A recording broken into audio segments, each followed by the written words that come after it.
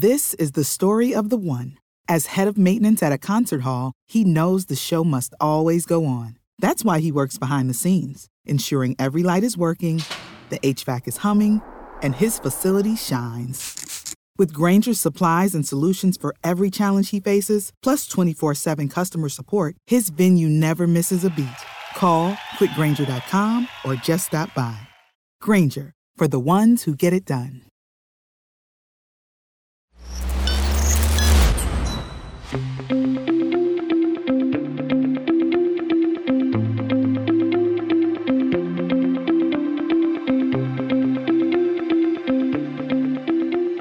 Hey, everybody. Welcome to the Energy News Beat. My name's Stu Turley, President and CEO of the Sandstone Group, and Michael's out traveling today. So I'll be the one here in the booth with, it's a beautiful day in the neighborhood, and we're not going to have all of Michael's cool sayings. So we're going to jump off in here and have some fun talking about things. This is for the Energy News Beat Stand Up. It is for December 29th, Thursday morning. We hope you're all having a safe drive into the office. And let's try to get you caught up on what happened today on some items. We're going to cover right now the Texas refineries could take 2 weeks through this to get back to capacity. What China's anticipated reports for reopening could possibly have. What the Christmas grid blackouts and some cool things that some people are thinking about how to fix that. Some wind farm issues over in the UK and some real issues that they're having to sneak up on stealing profits. So all it's going to do is even hurt the offshore wind markets as well, too. And how big of a role will wind power play with Duke Energy coming around the corner? And I got to hand it to Duke Energy. They're a bunch of good managers over there, and they are truly trying to do what's right for the consumers over there. Before I jump into these stories, just want to give you a heads up and shout out to EnergyNewsBeat.com. Go there and check out all of the stories. I have an absolute blast working with my team, getting the stories up there, taking a look at all of the things going on around the world that impact energy, renewables, wind, solar, nuclear. Doesn't matter as long as it's impacting energy. We like covering it on the news beat there. If you do want to be on my podcast, please shoot me a note. It'll be in the show notes. Or if you want your own podcast, let us know as well, too. So with that, I'm going to go ahead and move right on in here to our first story. And let's go to Texas refineries could take 2 weeks to restore full operations after the storm. Freezing temperatures affected refinery equipment and really caused some serious problems. Pemex Deer Park Refinery and Motiva Enterprises Port Arthur are the biggest refinery in the United States. Could see it reach out in the second week of January or even possibly longer. Let's see here. As of Friday, the 23rd, there was 1.5 million barrels per day off the Gulf Coast refinery that was shut down. So this is going to be a short-term problem. We may not see much of a blip at all regarding in prices. If it goes anything longer than 2 weeks, we sure will. Michael and I have been talking a lot about China, and people are saying that if China comes back and demand goes through the roof, you'll see a huge spike in energy. Michael and I have agreed that it may not be a huge spike, but where that's coming from, a lot of it is addressed in this article, and it is what China's accelerating reopening means for the economy and markets. And some of the key hot buttons in there were really the fact that China cannot go back on their word right now. They have to open up. And as people are wanting to really travel, it's going to be the outlying area or the countries that are close to them for jet fuel, for oil, for all the travel will increase demand. But that's going to be coming on the heels of the new Russia-China deals. So it may not really impact Brent or WTI in the short term. There are some new guidelines in this article that was kind of interesting. China will immediately rename the term novel coronavirus pneumonia to novel coronavirus infection. So they're downgrading it from a disease to an infection. You got to like that. So they're really kind of changing the name and the narrative to try to make save face, I guess. Goldman maintains the new view of China reopening is a positive, but it will allow more growth in 2023. So with that, I don't think all the analysts saying, hey, if it opens up, it's going to see a huge spike. You will see jet fuel, you'll see diesel, you'll see other things increase, but there's some other open items on whether or not we will have that huge blow through on that. I hope that everybody was safe through the Christmas time during the storms and everything else. But what this chaos in this article really brings to light, it's the grid. We've got some grid problem. And nuclear is probably one of the single best things that we can do out there to stabilize the grid. And this article is Christmas grid chaos and blackouts could bring to light transportable nuke plants. Quite honestly, I thought this was pretty cool. And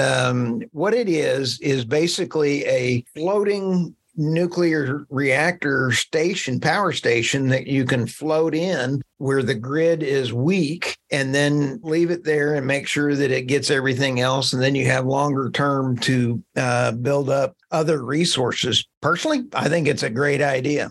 But if we can't harden the grid around for all the, as we talked about yesterday's show, all of the additional harm and damage that's been going on by people shooting it or trying to do damage to the grid, we're going to definitely need different set of rules for the modular nuclear or the floating nuclear facilities. I think it is a fantastic idea and is one to keep watching for in the future. One of the other ones right now, let's talk about Duke Energy. Duke Energy is an outstanding energy company that they provide a lot of energy to consumers. They've always had good management, and they are looking at updating their carbon plan in 2024. With that, they are looking at putting in a lot of wind in the leases that they already have. Let's see here. They were recommended to double down on solar, and they examined the company's controversial bid for a new generation of gas plants. Duke is smart to look at that in order to keep the price down until they can get other things in there and the other technology is brought in.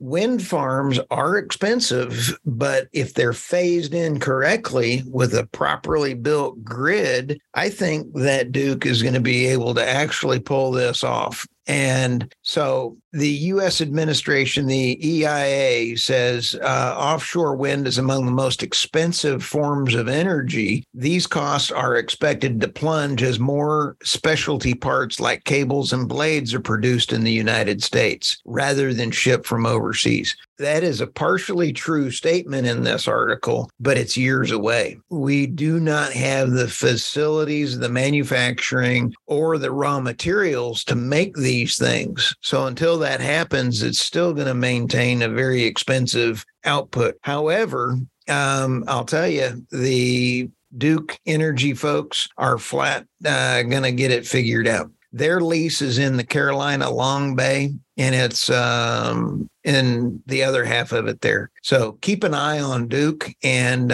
really keep and see if the management follows through with it. Next one is a little bit of a wind story as well, but the wind firm takes UK government to court over smash and grab raid on electricity generators. What this means is they're coming in and they're trying to do windfall profits tax on any generator, any electrical generator corporation. And it's going to be windfall profit taxes of 45% because of extraordinary profits. This is not good. When you take a look at windfall taxes, sanctions and windfall taxes don't work. They don't address the problem on how you got there. This one, when it says taken with the corporation tax, the headline rate earnings for renewable firms will be 70%. how in the world can they get any more energy put in? Wind farms are already more expensive. The consumers get to pay for that taxes through tax subsidies, and they pay the bill here. Then they pay the bill over here on a higher price. Now that they're going to get a windfall profits tax in here, the consumers are going to get hammered by my crayon calculation another 4 times. So the wind company is bringing in attorneys. This will be a good one to watch, and it'll be interesting to see, because not all windfall profit taxes are understood. And as Michael would say, the second and third impacting decisions. Well, with that, I'm going to let you get back to work. And tomorrow on Friday's show, Michael will be back. Thank you guys very much, and have an absolute wonderful day. Talk to you soon.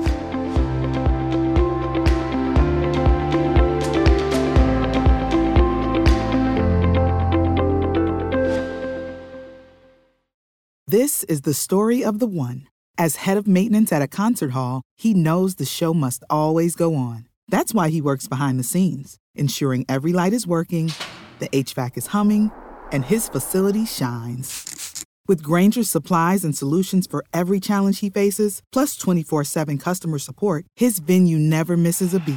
Call quickgrainger.com or just stop by. Grainger, for the ones who get it done.